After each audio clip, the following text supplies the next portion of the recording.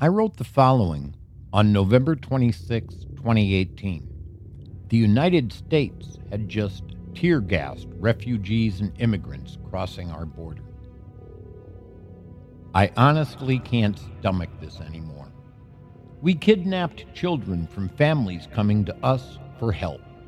And while there was some outrage, there were those who said it was the family's fault. It wasn't. They came for help. They were met with the most horrible thing you can do to any parent. Now, we're tear gassing people. This was outlawed in 1993 because it's an inhumane weapon that doesn't discriminate between intended targets and bystanders or children. I have seen people laughing about this. I had to drop a thread altogether because there were people blaming the parents who were fleeing for their lives, and they honestly thought my outrage was funny. It isn't. The argument is that they can come, but they must do it legally. The legal argument is an effort to give cover to the fact that what we are doing is patently immoral. It was illegal to help a slave escape in 1850, but it was the right thing to do. Slavery was legal, but it was wrong. It was illegal to hide Anne Frank in your attic in 1939, but it was the right thing to do. Nazism was legal, but it was wrong. It is, in some states, illegal to feed homeless people, but it's the right thing to do. Preventing people from helping others is legal, but it's wrong. There are many laws that are good laws because they protect us. It's illegal to kill me, or to steal my car, or to rape someone. I'm in favor of those laws. They protect us. I don't need to be protected from a family crossing a line. They pose no threat to me. If they come in and hurt someone, by all means, stop them. But crossing that line hurts no one. And to greet people who come for help with tear gas instead of open arms is the height of immorality. I don't want to hear that we don't have the resources to help them. Of course we do. To believe otherwise is to buy into the oligarchy's plan to make us fight with each other over the scraps of food they drop on the floor while they pile up cash in offshore accounts and laugh at us. The refugees, the poor, those who need help are not a threat to you. They are not the ones keeping you from a good life. That would be the ones with power. And so long as we keep supporting them, they will keep suffocating us. What we are doing at our border is wrong. To believe otherwise is to delude yourself. What will I do? I'm doing it. I'm speaking out as loudly as I can. But if you're so worried about them, why don't you let them come and live with you? If your house is on fire, I can't put it out. I pay taxes, though, so someone can. If you need to get to work, I can't build you a road. I pay taxes, though, so someone can. If you are being attacked, I can't help you. But I pay taxes, so someone can. If people need help and I am in a position to give it to them, I will. I just offered someone our extra room if she needs it because it's all I can do. I don't have a single dollar to my name today. But what I have is a voice. What I have is a talent for writing. Those are what I have to offer. The little drummer boy could play. I can write. We give what we have to help those who need it. We don't attack those in trouble. I hope you understand.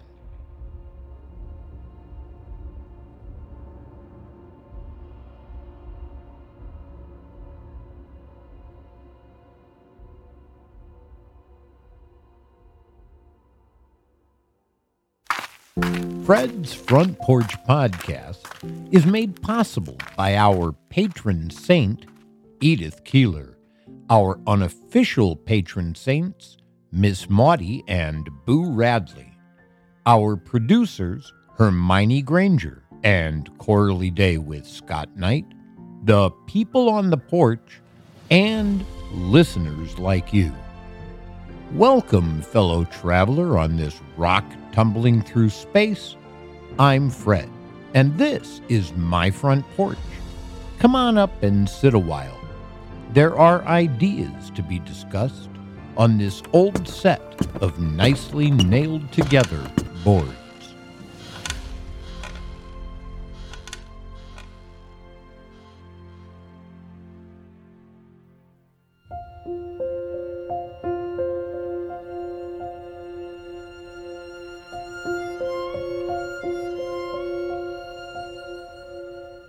The problem of immigration.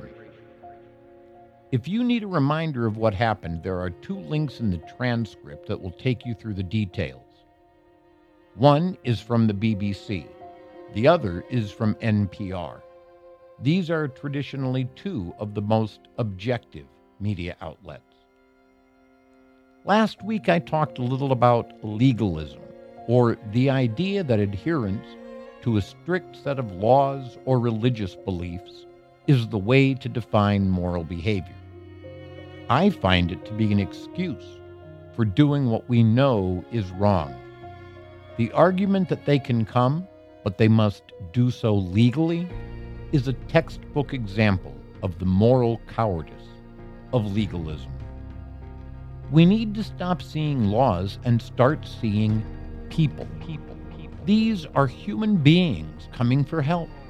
They are often hungry and homeless. They have been threatened by drug cartels.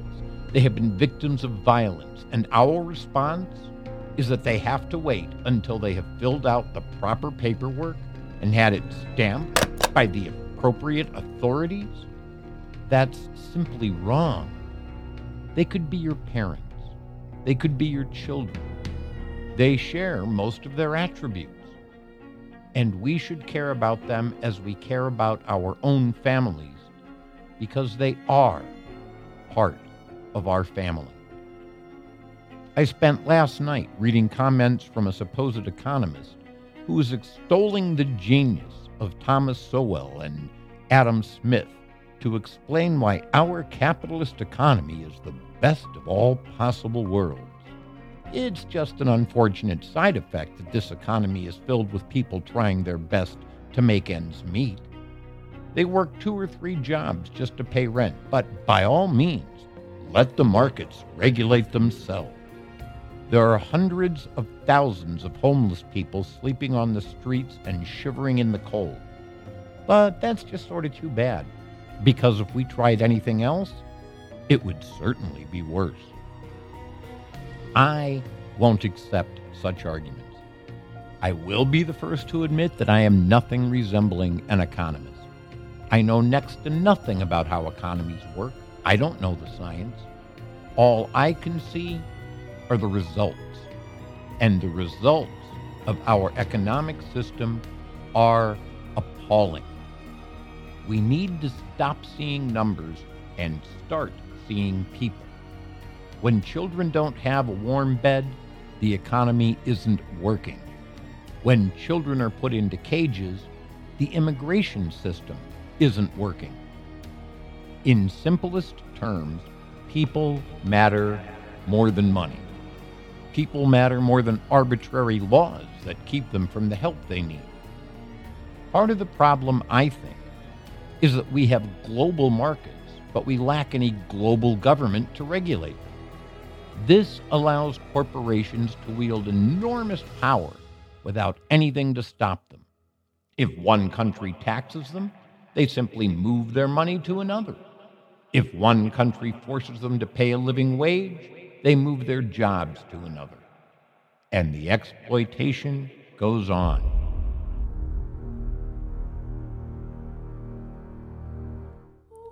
Fred's Front Porch Podcast is an effort to spread the idealistic belief that we can live in a world in which everyone has enough.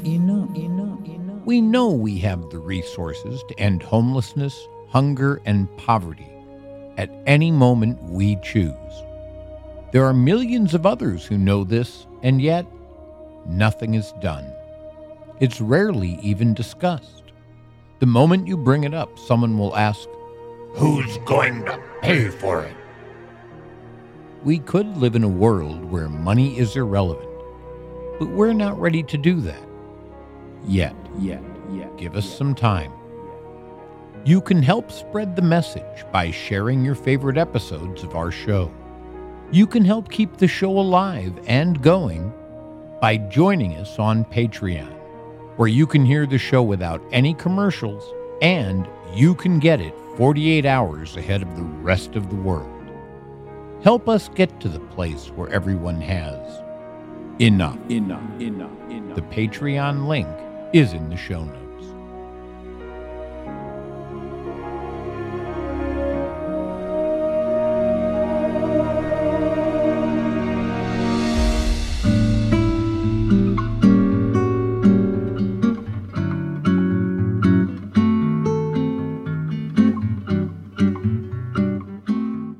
We have borders to protect us from others coming to our country and taking advantage of us. But what if we had no borders anywhere at all? What if we recognize that there is no them? We are all us. What would this mean? It would mean an effective one world government that benefits everyone. If we had a global democracy, we could distribute global resources to where they are most needed without dealing with borders that keep help from getting where it is most needed. Democracy comes from the Greek terms demos, meaning people, and kratia, or power. It is the idea that people have the power to rule themselves. We've been trying to get democracy right for more than 2,500 years, and we still haven't managed it. I believe this is because governments are subject to the will of other governments, and they must compete with one another for supremacy. Authoritarian dictatorships frequently create stronger militaries, and democracy can't fight them effectively. Instead of fighting each other for control of what Carl Sagan aptly described as a fraction of a dot, we should work toward having a global democracy that works for all of us, instead of giving all the advantages to the wealthy. This is not what the United Nations does now. That's a collection of governments, and participation is entirely voluntary. The UN has no power to enforce its policies. It has little voice in governments who exploit or oppress their own citizens. Its function is mostly symbolic. I don't have details for you about how to accomplish this. I'm sorry. I'm not nearly intelligent enough to design such a government. But I can give you some ideas that would help to shape it. Its purpose must be to help all people. Its representatives should be elected by popular vote. Everyone needs to be allowed to vote without interference or coercion. It should ensure that all people get the health care they need. It should ensure that education is freely available. It should see to it that everyone has a warm bed and decent food to eat. A government of any kind that does less is a failure to the extent that it falls short of these goals. I leave it to better minds than mine to work out the details, and better minds than mine will become increasingly common as education becomes more readily available. So, how do we solve the problem of immigration? We remove all the borders that separate one country from another, and we become one planet composed of one people. We recognize that we are all travelers on this rock tumbling through space. We work together to better ourselves and the rest of humanity, instead of trying to create stacks of bits of green linen and cotton that themselves are becoming less and less common. We use currency less frequently all the time, and now we are transferring most of our money electronically. There are more and more places that decline to accept cash. I had thought this was illegal, but the Federal Reserve tells us it's not. Here's what they say. There is no federal statute mandating that a private business, a person, or an organization must accept currency or coins as payment for goods or services. Private businesses are free to develop their own policies on whether to accept cash, unless there is a state law that says otherwise. Section 31 U.S.C. 5103, entitled Legal Tender, states, United States coins and currency, including Federal Reserve notes and circulating notes of Federal Reserve banks and national banks, are legal tender for all debts, public charges, taxes, and dues. This statute means that all U.S. money, as identified above, is valid and legal offer of payment for debts when tendered to a creditor. The link is in the transcript. This means it's more difficult for people who don't have bank accounts to get any help. If I give a homeless person a $10 bill, they can't necessarily take it to a coffee shop to get something to eat anymore. Currency is losing its value. The world is becoming much more for those who have, and much less for those who have not.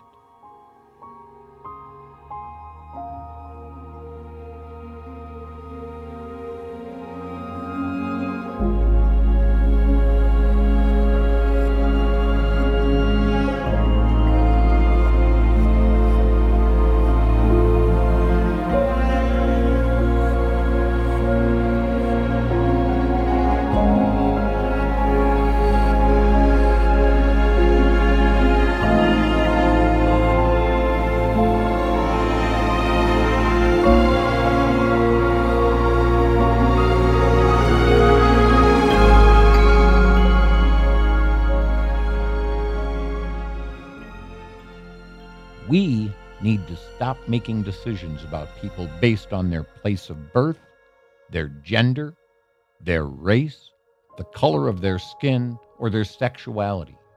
And instead, we see that there is much more that unites us than divides us. We must recognize that everyone is someone's son or daughter, just as you and I are, and that hurting them means making miserable not only them, but the people who love them. We need to see every child as we would see our own children, and we grant them the love they have earned simply by showing up on earth. Hatred has reigned long enough on earth. Why not try love for a while? Let's see how that works out.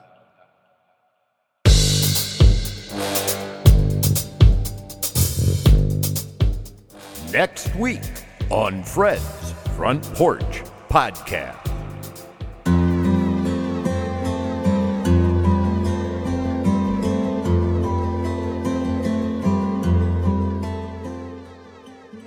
Friday, December 11, Fairvale, California.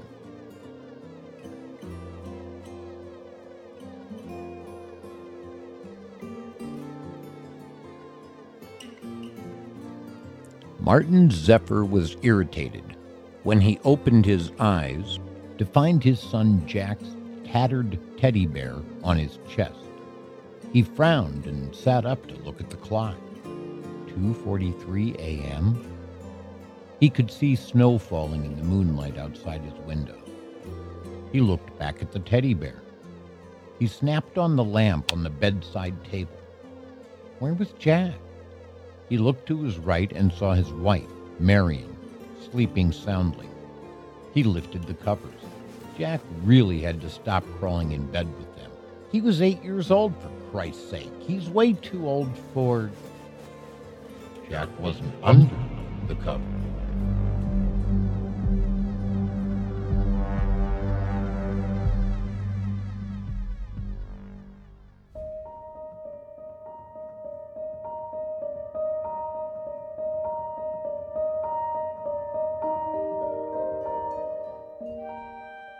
These are some of the most important people in my life. Without them, I would never be able to make it to the end of the month. I've mentioned in previous gratitudes what many of them do beyond supporting me on Patreon. I won't repeat that here. Listen to earlier episodes. However, one of them, whose identity had been a mystery to me for many months, came and saved me from being held prisoner in the hospital while waiting for some imbecilic company to call to get a $9 copay for a walker. She got the walker herself and walked me out. All of them helped me to pay for the day-to-day expenses of living. Without the people I'm about to name, there would never be a Fred's Front Porch podcast. More than the money that keeps me alive, they all give me something even more valuable: their time. They listen to my show, and they give me a reason to keep doing it. They're allowing me to fulfill my lifelong fantasy of making money as an artist, and my gratitude to them is without boundaries. Obviously, many of these are not the real names of the people helping me. Lots of people like to be anonymous, and I respect that. If you're new and you would like me to use a different name for you, please let me know. I've sent you a message on Patreon concerning that subject.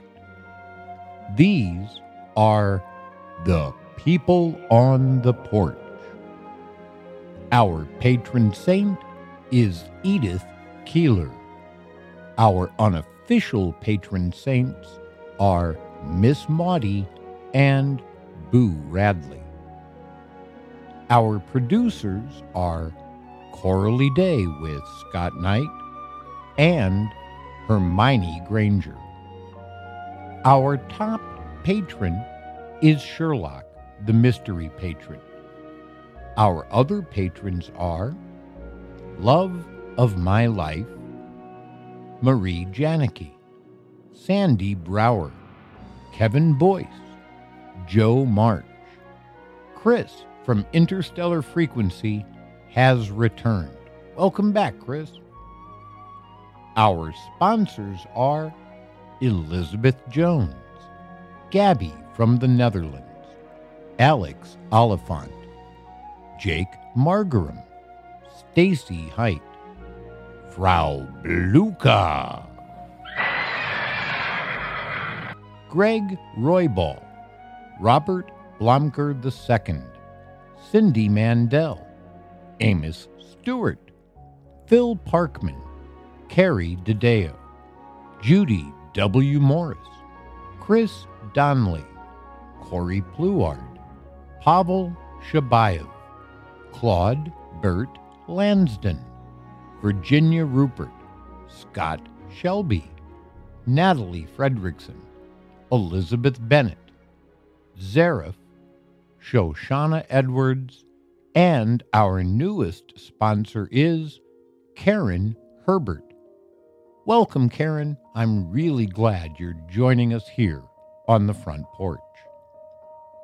Our supporters are Glenn Elfman, Stephanie Hansen, Kim, Deborah Rice, Jamie Sassy, The Lady in the Doorway, MJ, Roxanne Wolf, Michelle Sylvester, Sarah Nimitz, John G., Christine L.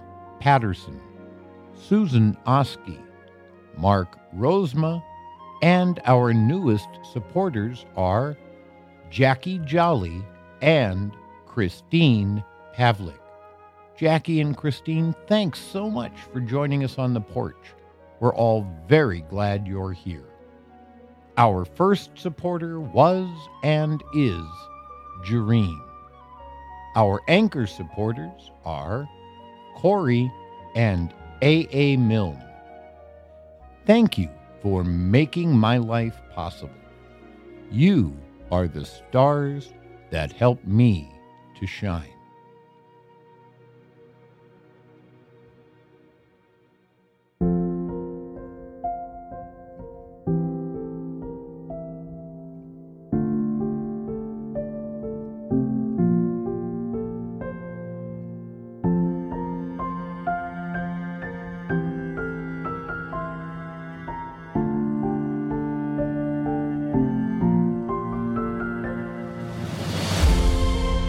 Thanks for letting me share my thoughts and ideas with you.